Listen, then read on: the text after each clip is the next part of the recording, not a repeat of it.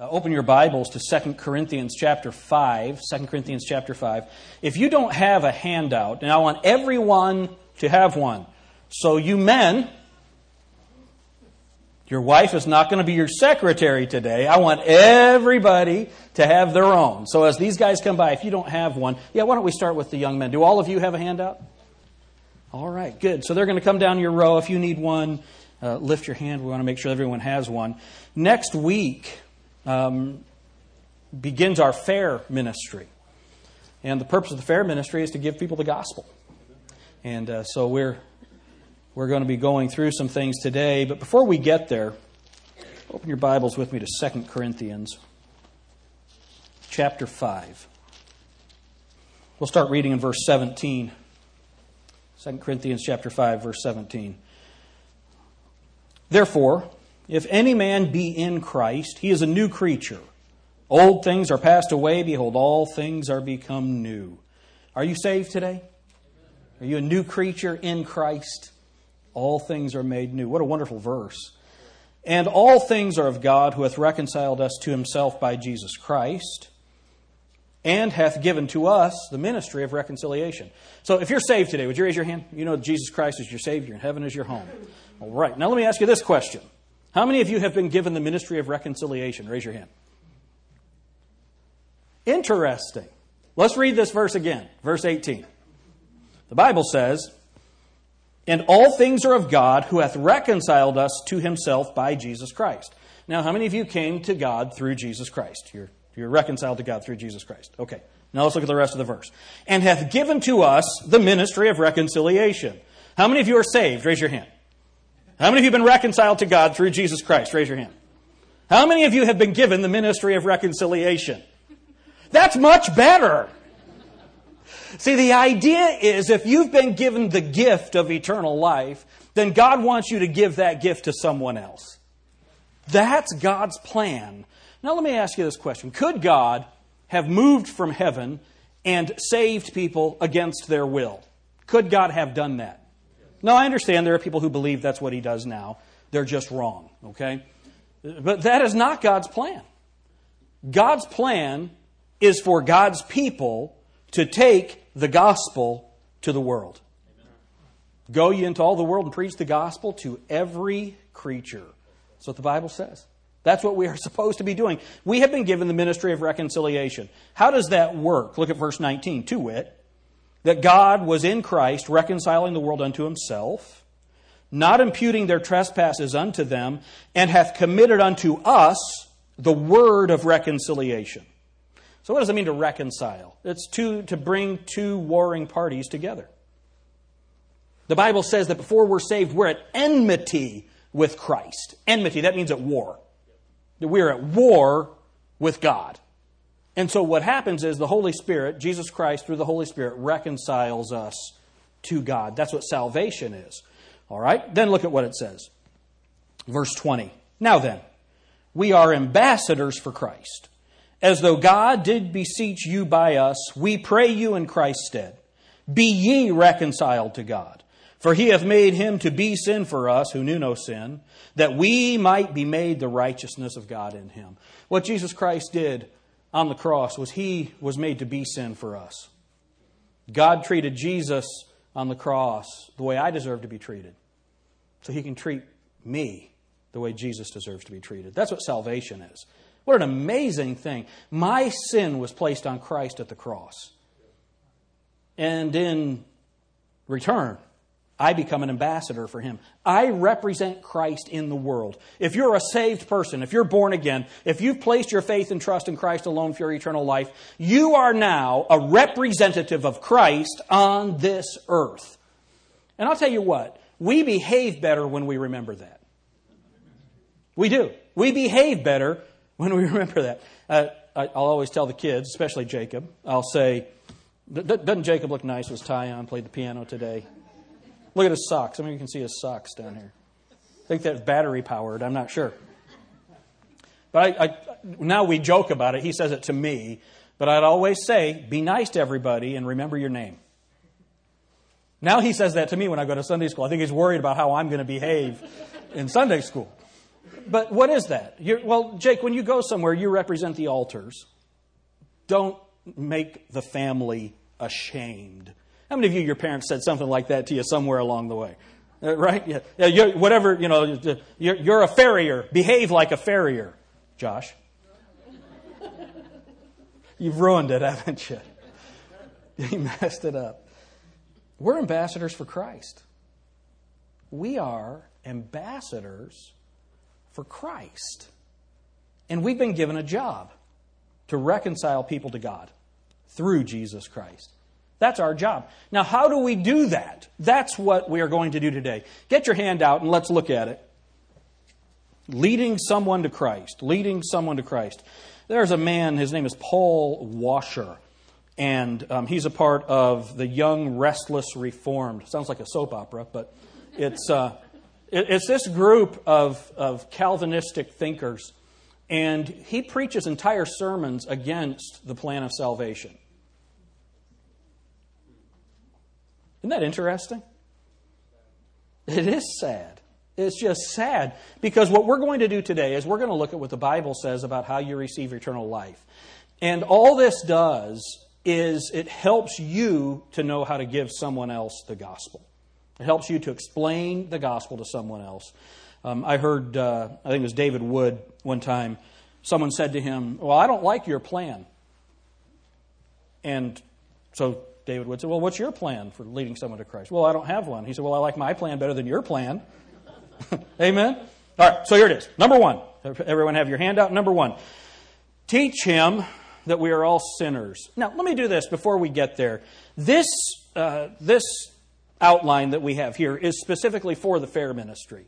At the fair ministry, we'll have a booth set up at the Shelby County Fair, and there'll be a game, and they'll spin it, and it'll land on something, and the little kids can win a prize.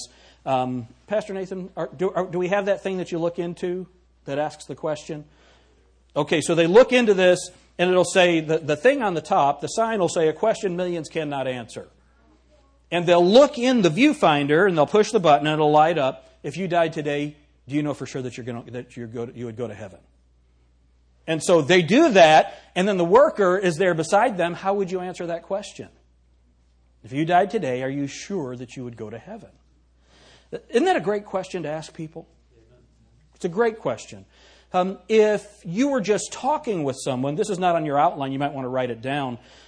I have been around the gospel my entire life. My father was a preacher and church planter, literally grew up in church. I've known the gospel as my earliest memory. How many of you are that way? You've known the gospel since you were, they're your earliest memories. Jesus loves me, this I know, for the Bible tells me so. Well, I didn't get saved until I was 15, but I've been around it all my life. And I remember when we moved to Tennessee, I went to Bible college in Tennessee. And, of course, everyone in Tennessee is a Baptist, or almost everyone. And you try and give them the gospel, and you'd say, if you died today, do you know for sure you'd go to heaven? They'd say, yes. And so then you follow that up with, why? Why do you believe that? Well, I'm a Baptist. My father's a deacon, my grandfather's a deacon, my great-grandfather's a deacon. What do you say then? Well, no, you're not saved. It doesn't matter. It'll be confrontational. It's a difficult way. And so it was always difficult for me because you can't get somebody saved until they're lost. Right? And so it was always difficult for me to actually get on the subject with someone. And so we were taught this when I went to work for Dave McCracken in Stillwater, Oklahoma. And he taught us how to lead people to Christ. And it was so fantastic. He would say this. You're just talking to somebody, you're in a conversation. What's your church background? And this happened with me this week. I was on the driving range hitting golf balls, and another guy came up. He was the only guy there, and we were talking. And so I was able to ask him, where do you go to church? And where do you work? He actually works for Ed Bermond. He's in Ed Bermond's department at Honda. And so I was able to talk to him and invite him to church. And the way that you can get on the subject is, what's your church background? And they might say, well, I'm a Mormon. Well, it would be a really bad thing to look at that person and say, well, are you crazy? That's a cult. That's not a good way to have a conversation with somebody about the gospel. Amen? And so David Wood, I saw him on a tape, he said, well, they have a great choir. Whatever they tell you, find something positive to say. Somebody says that they're Mormon. Well, I appreciate what the Mormon church is trying to do for the family and the home. That's a good positive thing to say. And then give your testimony. So, what's your church background? Well, I go to Holy Angels. I grew up at Holy Angels. And I would say, well, that's great. My mother grew up Catholic. I'm a Baptist. I go to Grace Baptist Church. And I really grew up in church, just like you do apparently. You did apparently. But when I was about 15, I was at a meeting, and these young people were talking about what Jesus Christ was doing in their lives and the personal relationship that they had with Jesus Christ. And I remember sitting in that meeting, and I realized I didn't have a personal relationship with Jesus Christ. And so that night, I got down on my knees, and I asked Jesus Christ to save me. And now I know for sure that I'm going to go to heaven when I die. I wasn't sure of that before that. Now I know for sure that I'm going to heaven when I die. How about you? If you died today, are you sure that you would go to heaven? Do you see how much of isn't that a better conversation than just confronting someone and saying, hey, hi, what's your name? Chad. Chad, are you going to heaven or hell? Heaven. He'd probably say, I don't know, but anywhere away from you. Right? It's just an icebreaker to help you get on the conversation. So then you ask the person, let's look at this at our outline. You ask the person, do you know for sure that if you died today, you're going to heaven? If they say, yes, I know for sure, this is the follow-up question. So you're standing at the gates of heaven, and Jesus says, why should I let you in? Imagine if Jesus said, why should I let you in to my Father's heaven? What would you say? Now, if the person says, you're my Savior. I believed that you're the Son of God. I asked you to save me. I repented of my sins, and you're my Savior. Then what you're going to click off in your mind is what? Saved. Saved. They say, well, I believe in Jesus. I try to be a good person. I go to church. My parents grew up in church. I've always been in church. What are you saying in your mind? Lost. Lost. So, what you do there is you give your testimony. Just a brief, quick testimony. And here's what I would challenge you to do. Write out your testimony and learn to give it in less than a minute. Now, how many of you, that would be difficult, considering everything God did in your life, to boil it down to 1 minute? That would be difficult. We're not asking for your life story.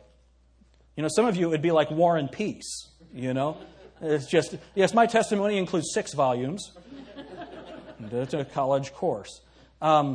So do your best. Now, for myself, how many of you think that, honestly, there was more in my life that I went to a young person's meeting and received Christ? All that is the greatest advertisement in the world is a personal testimony. For anything. That's why God gave you the ministry of reconciliation, because the best evidence for what He can do in a person's life is you. And you're standing in front of them. All right? So just boil your testimony down. Now let's review what I said about mine. Especially if this is a person that goes to church. And there's a lot of religious people around here, right? Whether or not they go to church, you ask them what their church background is, they're going to give you some kind of a religious background, for the most part. Remember what I said my testimony was. My testimony was, you know what, I grew up in church. Now, I don't tell them that my father was a pastor. Because when I say that, they can't relate to me anymore. So try to keep it general to relate to them. I grew up in church too. I went to church all the time. When I was a young person, I was at a meeting. All these other people were talking about a personal relationship they had with Jesus Christ. I realized I didn't have that. And I wasn't sure that if I died that I would go to heaven. Well, that night I got that settled, and now I know for sure that I'm going to go to heaven. Can I take a minute and show you from the Bible what I learned that night? Can I take a minute and show you what someone showed me about how I can have eternal life?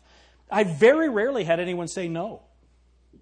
Very rarely. And so then, this is what we get into. Once you get to that point, and you're already at that point at the fair because they've looked at the question, you ask them the question, can you answer that? If you died today, do you know for sure you'd go to heaven?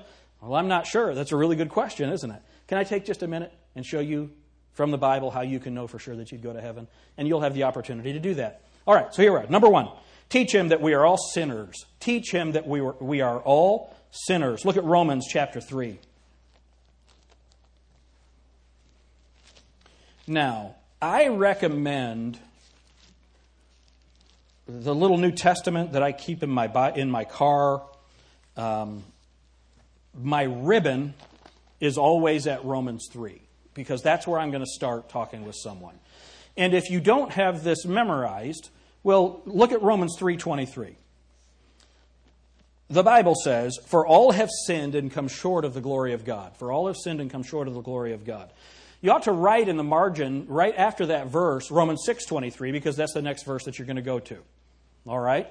So write that. So now, we're not going to go to Romans 6:23 yet. Look at your outline. Number 1, teach him that we are all sinners. That's Romans 3:23. For all have sinned and come short of the glory of God. For all have sinned and come short of the glory of God. Right under teach him that we are all sinners, write this.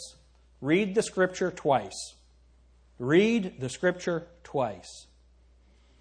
I'm going to say something amazing to you. You're not going to believe it. You ready for this? You do not save people. What saves people? The Word of God. Being born again, not of corruptible seed, but of incorruptible, by the Word of God, which liveth and abideth forever. People are saved by the Word of God. Read the Scripture twice. Get them to understand it. All right? For all have sinned and come short of the glory of God. Now look at this. We have an illustration. Jumping the Miami River. Jumping the Miami River. So imagine you and I go down and let's see. Luke, come up here and help me. Looking good in your tie? Okay, I need you to get a little lower. No, that's all right. So Luke and I go down to the Miami River, and so I'm talking to Luke, okay? I'm trying to give him the gospel. Luke, you and I go down to the Miami River, and we're both going to jump across. How's that going to work out? We're not going to make it, are we? Now, here's the deal. You're young, you're tall, you take, 3 steps for every, I take 3 for every 1 step of yours. You're going to make it farther than me. You're in better shape. We both run. I run as far as I can. I jump as far as I can. And about 3 feet later, I go in the water. You're in better shape. You go and you make it farther than I do. Michael Jordan comes down. He's old. LeBron James comes down there with us. Back to Ohio, everybody. How about that? LeBron James comes and he's going to go with us. Now, he's going to beat us, isn't he? I mean, he can jump out of the gym. But can he make it all the way across the river? No. Why? Because it's physically impossible. Nobody can do it. You can't make it. It doesn't matter how hard you try. You're not going to make it over the river. That's what this verse means. For all have sinned and come short of the glory of God. We're all sinners. We've all sinned. I've sinned. You've sinned. Are you a sinner? Have you ever? Yes. Sometimes people will say no. And sometimes I'll do this. Have you ever told a lie? Often they'll say no. And I'll say, there's another one right there. And they laugh because they know they're lying to you. I've had this conversation dozens, maybe hundreds of times, and half the time, have you ever told a lie? No. And they laugh because they know it's a ridiculous statement. For all have sinned and come short of the glory of God. So you know you're a sinner, right? I'm a sinner.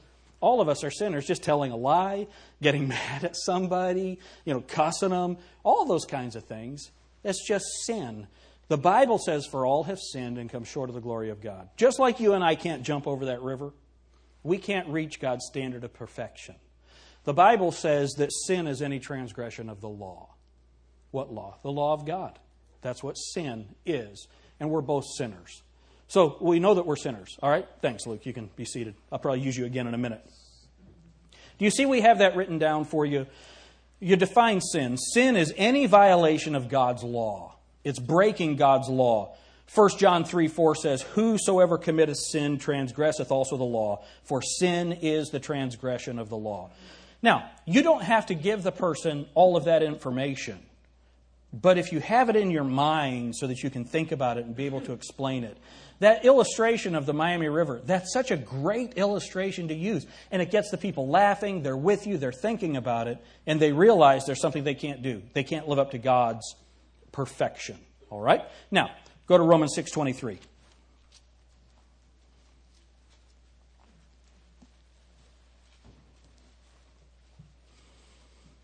All right, look at your outline. Teach him that the penalty for sin is death and hell. Teach him that the penalty for sin is death and hell. Now, notice on your outline that we have Romans 6:23a. Now, the gospel How many of you have heard the definition for the gospel is it's the good news? Now, as it's used in Scripture, the word gospel means a word from the Lord, but it is also good news. So here's the idea. I don't want to give the person the good news yet. I want to give them the bad news. All right? Remember, what are we doing? You can't get them saved until you get them lost. So you might even want to put a little slash mark halfway through the verse so it reminds you to stop. But look at Romans 6:23. The Bible says, "For the wages of sin is death, but the gift of God is eternal life through Jesus Christ our Lord." So you have that semicolon there, "For the wages of sin is death." Just stop right there. For the wages of sin is death. All right, now, what we've done already is we've already established with the person, even in a joking way, that they're a sinner. I've only had one person in my entire life tell me they've never sinned. Laura was with me, and honestly, I didn't know what to do. "Oh, I don't sin." "You've never been mad?" "Nope, never been mad." And her husband's sitting across from her, and he's just looking at her. I'm not going to say anything. That's the only one time. Everyone knows that they're a sinner. All of us recognize that. How many of you, before you were even saved, knew that you were a sinner? Yeah, we just know. And the reason for that is God has written His law in our hearts. He's given us a conscience. We know. So we've already established with the individual that they're lost, or that they're a sinner at least.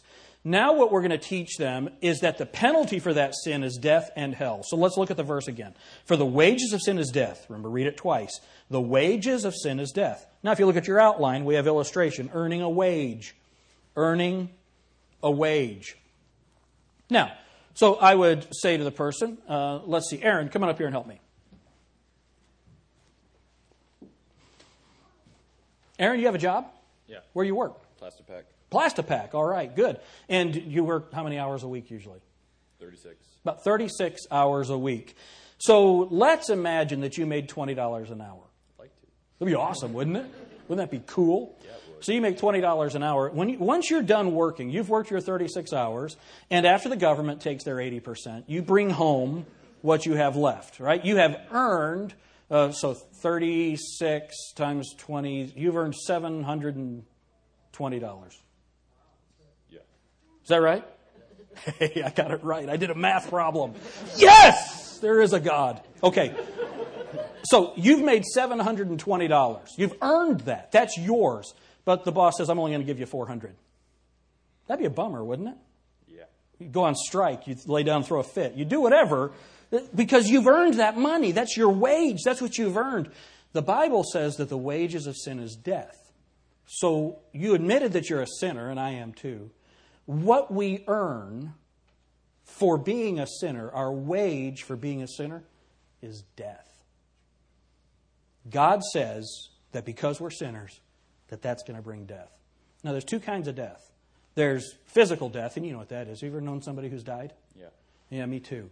And we're separated from them. We can't see them anymore. But there's something that's called the second death. Let me show you what it says.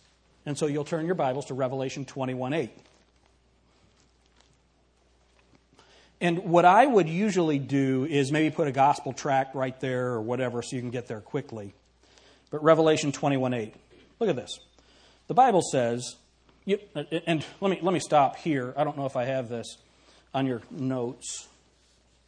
If I don't, you can write it down. Yeah, write this down just at the bottom of your first page there, under Revelation 21:8. When I was a kid, I used to think that there's two kinds of people, good people and bad people. And I knew that there were really bad people in the world, but I wasn't one of them. I used to reach up on my dad's dresser and take some change and go down to buy ice cream. But I never flew planes into a federal building. I never killed anybody. So I thought that, yeah, maybe I had told a fib here and there, but I wasn't really bad. Look what this verse says. The Bible says, "But the fearful and unbelieving and the abominable and murderers and whoremongers and sorcerers and idolaters."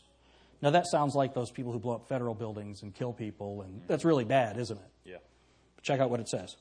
"And all liars." Uh-oh. Have you ever told a lie? Maybe. And that right there is where you get the answer. Right? So now look, the Bible groups me in with all these other people. And look what the Bible says about me. Shall have their part in the lake, which burneth with fire and brimstone, which is the second death. Now that lake that burns with fire and brimstone, what's that sound like to you? Hell. Hell, that's right. So what the Bible says is my wage, what I've earned for what I've done, is the lake of fire. That's a bummer. Yeah, thanks. You can be seated. Now, just right there, even in our illustration as we're doing it, how many of you, that was a sobering moment right there when you see that? The list that God has put me in is one who is deserving of death. And this is such a great thing to remember for anybody. If you're a teacher, any kind of public speaker, or soul winner, always include yourself. This is not us against them. Jesus Christ died for me, and He died for you. I'm a sinner, you're a sinner. All God's children are sinners. Is that right? We're all sinners. What God has done is He has given us the gift of eternal life. So now, where have we been?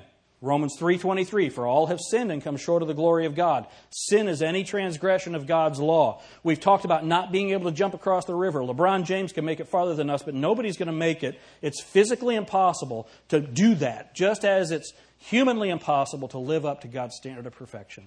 For all have sinned and come short of the glory of God. There's a penalty for that sin. The penalty for my sin is death and hell. So all of us know people have died. All of us are ultimately going to die unless the Lord returns. That's physical death. The penalty for our sin is the second death, which is hell, separation from God forever. That's the bad news, isn't it? Now here's what I do. I will say at that point, so at Revelation 21:8, I'll say this. Now imagine if I closed the Bible and I said, have a good day. That'd be a bummer, wouldn't it? That would be bad news. There is no hope. There's no hope. The Bible describes us as that way, without hope in the world. Without hope. Let me give you the good news.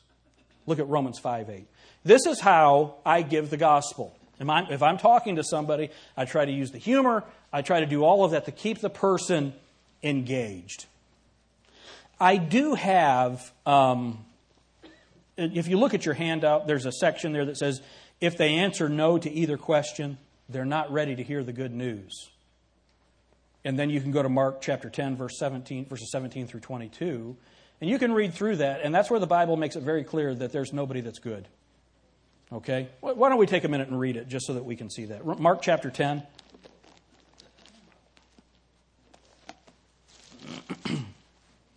Have any of you seen that, The Way of the Master, Kirk Cameron and Ray Comfort? How many of you have seen them give the gospel? I love the way that they use the law to show people that they need a Savior. It's very, very good. That's what this is here. Mark chapter 10, look at verse 17. And when he was gone forth into the way, there came one running and kneeled to him and asked him, Good Master, what shall I do that I may inherit eternal life? And Jesus said unto him, Why callest thou me good? There is none good but one, that is God. Thou knowest the commandments, do not commit adultery, do not kill, do not steal, do not bear false witness, defraud not, honor thy father and mother. And he answered and said unto him, Master, all these have I observed from my youth. All right, so now Jesus is talking to a guy. He shows him the law, and the guy said, I've been perfect in keeping the law all my life. Interesting, isn't it? Now, already, and this is just for your understanding, I'm not going to have this conversation at the fair booth, but already the man messed up. Why callest thou me good? There's one that is good, and that is God. His answer should have been, yes, I'm calling you good because you are God. You can't be saved unless you acknowledge Jesus Christ as God. Amen? So then he gives the guy the law to demonstrate to him that he's violated God's law. This guy says, I've kept it from my youth. Verse 21, Then Jesus, beholding him, loved him, and said unto him, One thing thou lackest, go thy way, sell whatsoever thou hast, and give to the poor, and thou shalt have treasure in heaven, and come, take up the cross and follow me. It's interesting, there are people who believe that if they give up everything they have, that they can go to heaven. They believe that. But that's not what Jesus said. Take up your cross. Take up your cross. What's that? Follow Jesus Christ as a disciple. You got to get saved. All right? But he wasn't willing to do that. And he went, and he was sad at that saying, and went his way, and went away grieved, for he had great possessions. What did Jesus Christ understand in this man's heart? Well, first of all, everything. But secondly, as much as this guy said he was keeping the law, he was covetous. And Jesus Christ addressed that, and he knew that this guy would not give up everything that he had. Now, let me ask you a question. It's not a trick question. Do you have to give away everything you own to be saved? No, just to be a member of Grace Baptist Church. We're going to take an offering here in a little while. I need a new house. No. You don't have to. But what this is demonstrating for you, and if you have a person who says that they're not a sinner, that according to Jesus Christ, we are. All of us are sinners. And that's such a great thing. Look at your outline there. Romans 3:12, underneath that, show them Mark 10:17 through 22. How many people does Jesus say are good? Nobody. Ask him how he treats people he doesn't like. Show them Romans 3:12. There is none that doeth good, no, not one. Isaiah 64:6, all our righteousnesses are as filthy rags. There's an illustration there of a righteous judge. Imagine if someone killed your mother or killed your brother or someone very close to you, and they went before the judge. You would want that judge to judge righteously, wouldn't you? Amen? Why? Because you would want justice. Well, God is the ultimate righteous judge. He must judge sin, and he will judge you and me righteously. And you know in your heart that you're a sinner. That's such a great illustration. James 2:10, for whosoever shall keep the whole law and yet offend in one point, he is guilty of all. All of us are sinners. All of us are sinners. All right? So, now remember, that section is only if someone denies that they're lost or that they're a sinner. I said that wrong. They're not going to understand the words lost and saved. If they deny that they're a sinner, that's where you're going to take them. Okay? Now, look at your outline. Number 3, teach him that Jesus died and rose again to pay for his sin. That's Romans 5:8. Let's go there. Romans 5:8. So our order of Scripture that we're going to use is Romans 3:23, Romans 6:23a, Revelation 21:8, and then we're going to come back to Romans 5:8. Okay? Romans 5:8. Here's the good news. Remember what has happened. Let's get back on track with our plan. So, I have just gone from Revelation 21:8, and I've said, imagine if I closed the Bible right there and said, have a good day. That would be a bummer, wouldn't it? This is something, the teaching tool for you. I worked with a lady at Sears when I was in Bible college. Her name was Bertha. And Bertha was about 6'3" or 6'4", and a black lady, one of the best salespeople I've ever seen. And I would watch her, and she'd be going like this. She'd say, now you like that refrigerator, don't you? And I can't talk like a black lady, but she had this great voice. You like that refrigerator, don't you? I know that you do. Now, do you like the black one or do you like the stainless steel one? And she's just doing this the whole time. And she'd say, now, I know that you want to get a warranty on that, right? I'm going to put this down. It's $249 for 3 years. You got to have that, right? And she's doing this the whole time. And I'd watch people. They're standing there, and, you have this hard guy, factory worker who's up in, Gary, Indiana area. This dude standing there. And before I knew it, he's standing there going like this. Yeah, I do. It was hilarious. Bertha had him in the palm of her hand like that. Now, we're not trying to manipulate people with the gospel. But what we're trying to do is get past their natural defenses. And if you shake your head while you're asking a question, they know what the answer is. If you do this when you're asking a question, they know what the answer is. Now, you don't think that you're perfect, do you? They're going to feel silly. Most people don't want to contradict you. And so all we're doing, we're not manipulating. We're trying to get past their natural defenses to get them to acknowledge the truth. We're not manipulating. Okay? It's very important that we get that. All right, so now, the reason I said that is I'm closing the Bible. That'd be a bummer, wouldn't it, if that was the end of the story? But it's not. Let me give you the good news. Look at Romans 5:8. But God commendeth his love toward us. Now that word commendeth, that's just an old word for proved or showed. God commendeth his love toward us in that while we were yet sinners, Christ died for us. But God commendeth his love toward us in that while we were yet sinners, Christ died for us. Now what am I going to do?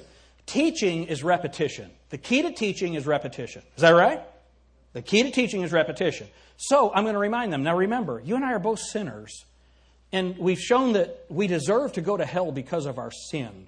What this verse says is that Jesus Christ, the Son of God, died on the cross for me while I'm a sinner. Because I'm a sinner, Jesus Christ died for me. So I'm going to teach him some things. Now, in your outline, teach him that Jesus died and rose again to pay for his sin. So define Jesus Christ. Define Jesus Christ. Explain that Jesus Christ is God, that he is perfect and sinless. Now, you understand that there are people in our community that are Jehovah's Witnesses or Mormons or they're from the Way, and they do not believe that Jesus is God. So, if a person is grounded in that faith, they're not going to walk with you through this.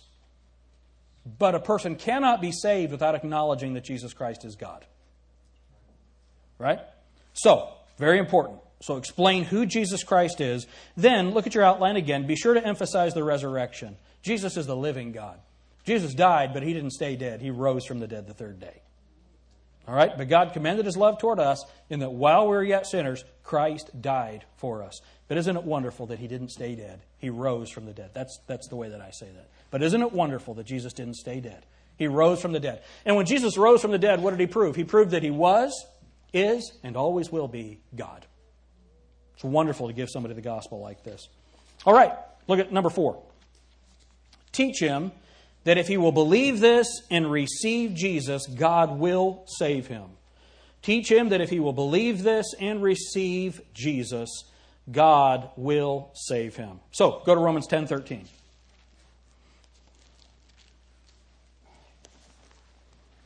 Romans 10:13.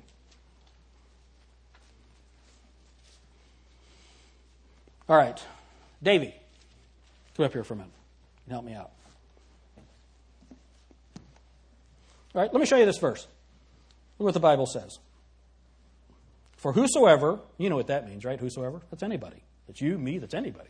For whosoever shall call upon the name of the Lord shall be saved. So imagine this. You're driving down the road, and somebody cuts you off, and you go into the ditch, and you go, oh, Jesus! Is that what that's talking about? No, that's not. I've never had anyone say that that's what that's talking about.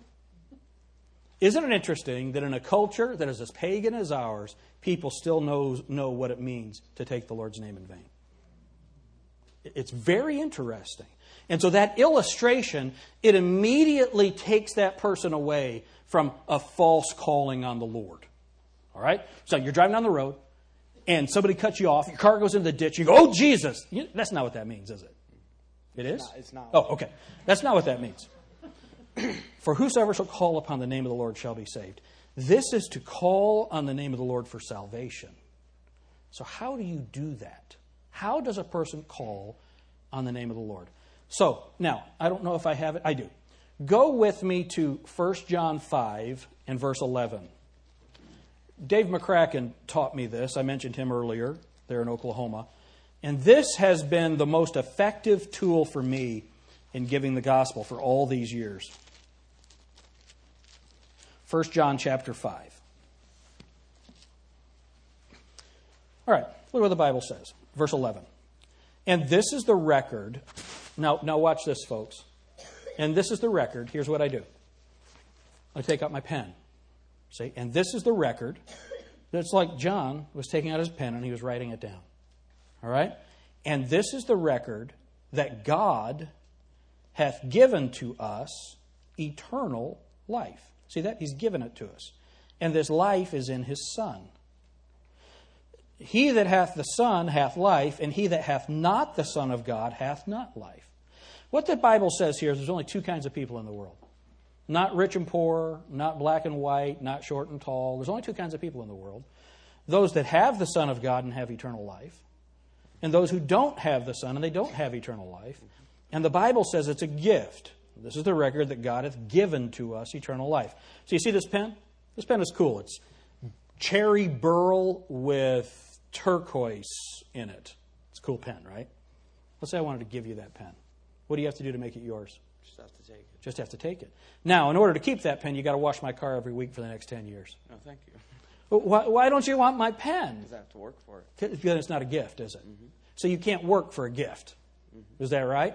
The Bible says this, he that hath the Son of God hath life, and he that hath not the Son of God hath not life. So there's two kinds of people, those that have the Son and they have life, those that don't have the Son and they don't have life. So now, let's say that this pen is eternal life. And I want to give you the gift of eternal life. What do you have to do to make it yours? Just take it. Just take it. But you can't. Because you can't have eternal life without the Son. See, it's like this. Let's say that the pen is eternal life, and the Bible is the Son of God, Jesus. So now in order to take the pen, what do you have to take? Take the Bible. The Bible. The Son. Yeah, the Son or the Bible. That's exactly right. Because the eternal life is in the Son, and you receive Jesus Christ as a gift. That's what Romans 10:13 is teaching. For whosoever shall call upon the name of the Lord shall be saved. Being saved is having the Son of God. Being saved is having eternal life. How do you get that? You receive it like a gift. Isn't that awesome? That is, I just love that because it's the clear teaching of Scripture with a simple illustration that's so effective. So, thanks, Davey. So now, look back at your outline. Let's make sure that you have it all. Teach him, number 4, teach him that if he will believe this and receive Jesus, God will save him. The illustration, the pen. In 1 John 5:11 through 13. All right? Let's look at the rest of that. Look at verse 13. These things have I written unto you that believe on the name of the Son of God, that ye may know that ye have eternal life, and that ye may believe on the name of the Son of God. So how do you get saved? By believing on the name of the Son of God. You believe what he said, and you receive the gift of eternal life. Now, I hope that this is getting in your heart and in your soul, that you can teach this to someone else. Isn't it a wonderful thing? How many of you have had your children come home and tell you that they've given the gospel to somebody at school? You ever had that? That is such an awesome thing. Well, if your children can do it, you and I can do it. Amen? All right. So now, golden key right here. Stay on track. Stay on track. Here's what's going to happen. You're giving somebody the gospel, and you're about halfway through, and somebody's going to come by, and they're going to say, well, I have a friend who's a Jehovah's Witness. What do they believe? And this is such a great tool.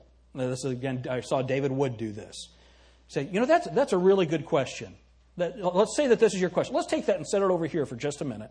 Let's finish this, and when we're done with this, we can come back to your question. Most of the time, and just be real honest with it. And if you want to, when we're done, we can come back to it. Most of the time, they don't want to come back to it, especially if they receive Jesus Christ as their Savior. It's a wonderful thing. Stay on track. Stay on track. You're probably thinking, preacher, I wish that you would stay on track with this sermon. All right. Now, helping someone receive Christ. Helping someone receive Christ. Number 1, ask him to repeat a phrase-by-phrase prayer after you. Ask him to repeat a phrase-by-phrase prayer after you. Before we get there, I want you all to think about something.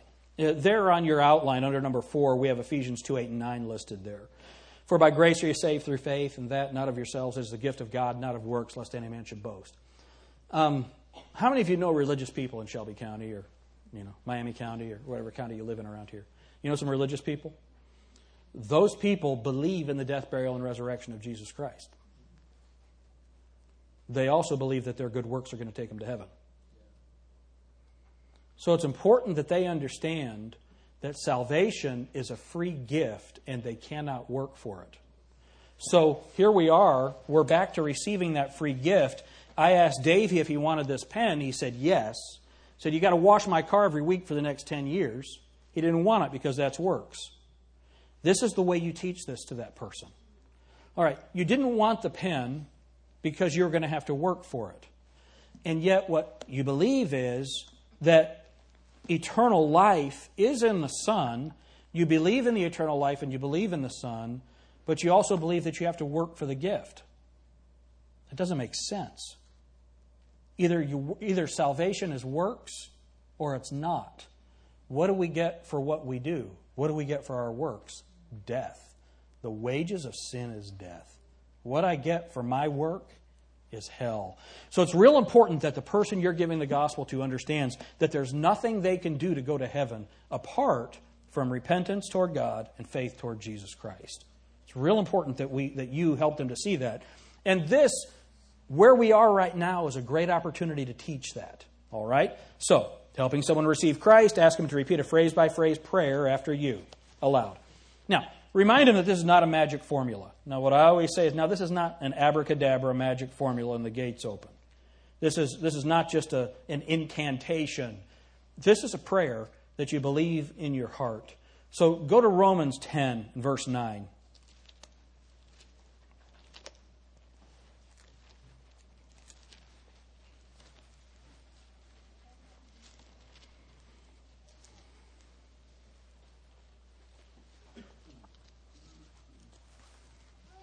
The Bible says that if thou shalt confess with thy mouth the Lord Jesus, and shalt believe in thine heart that God hath raised him from the dead, thou shalt be saved.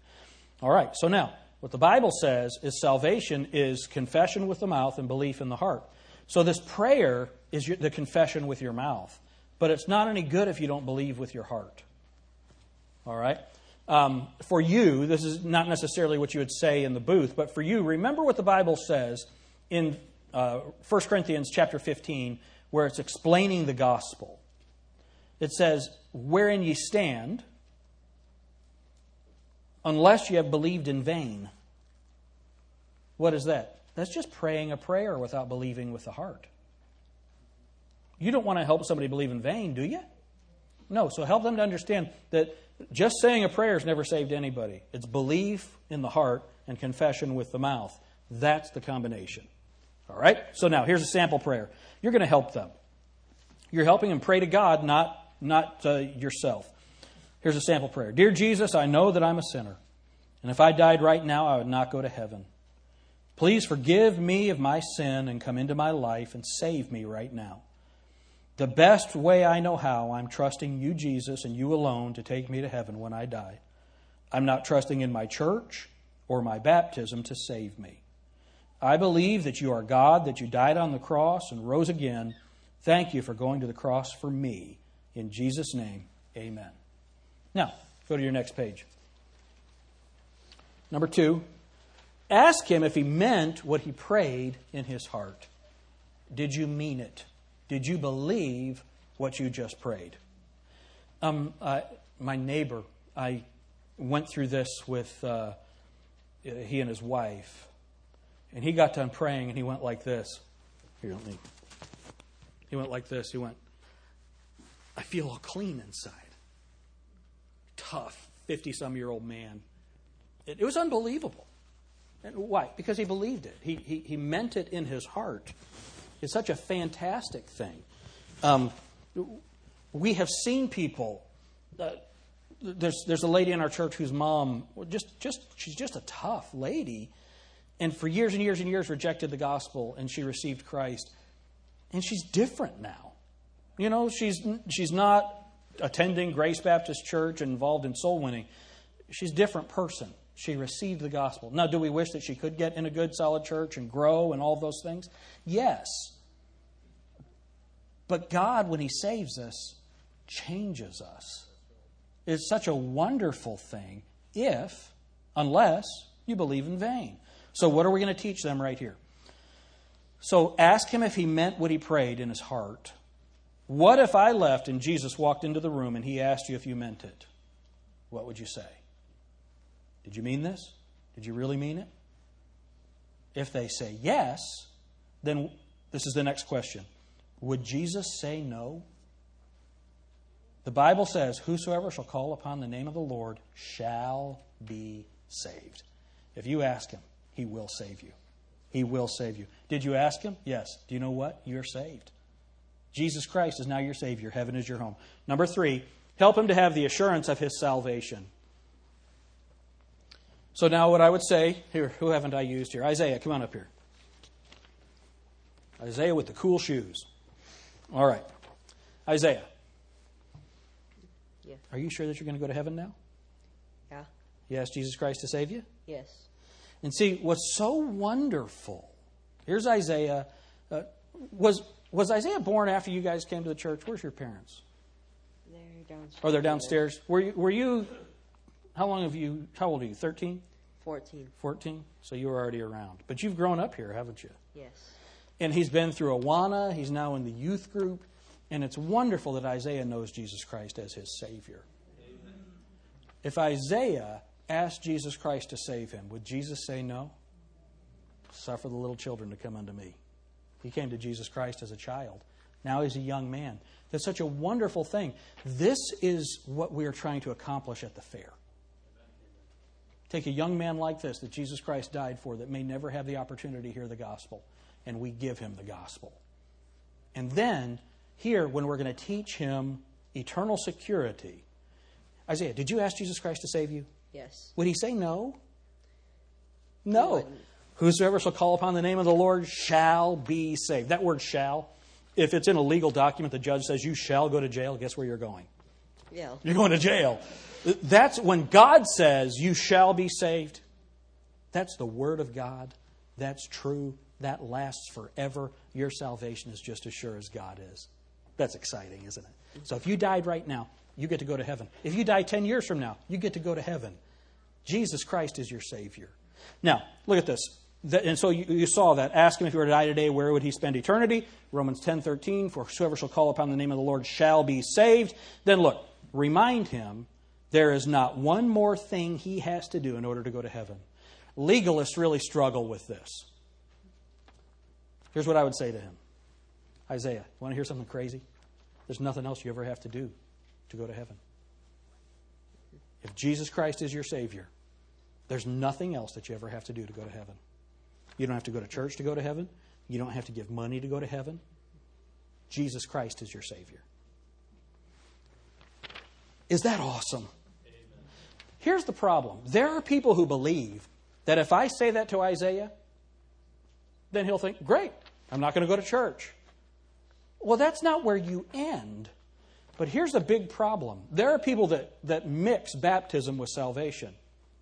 They mix the good works with salvation. They mix church attendance with salvation. Nobody has ever gotten saved because they go to church. You get saved when you become the church. And Jesus Christ comes and lives in you. You're baptized by the Holy Spirit into the body of Christ. Amen? Now, there's nothing else you ever have to do to go to heaven. Isn't that awesome? Yes. Now, here's the deal, though. Because you are saved, because Jesus Christ is your Savior, He does want you to change. He wants you to live for Him. He gave you eternal life. Now He wants you to give Him your life. Mm-hmm. There's some steps that you can take. One of the first steps is you really need to come to church. So this Sunday, our Sunday school starts at 9:30. I'd like to come by and pick you up.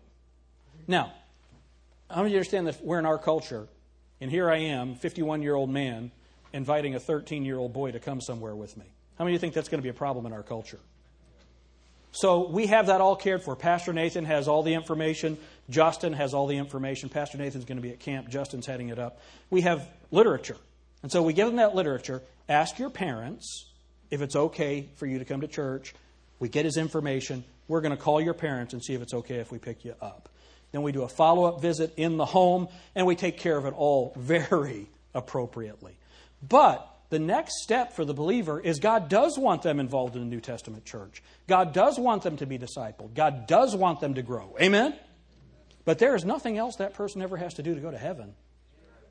All right. Thank you, Isaiah. Good job, buddy. All right. So there's the gospel. It's very simple. Let's review quickly. Number one, teach him that he's a sinner.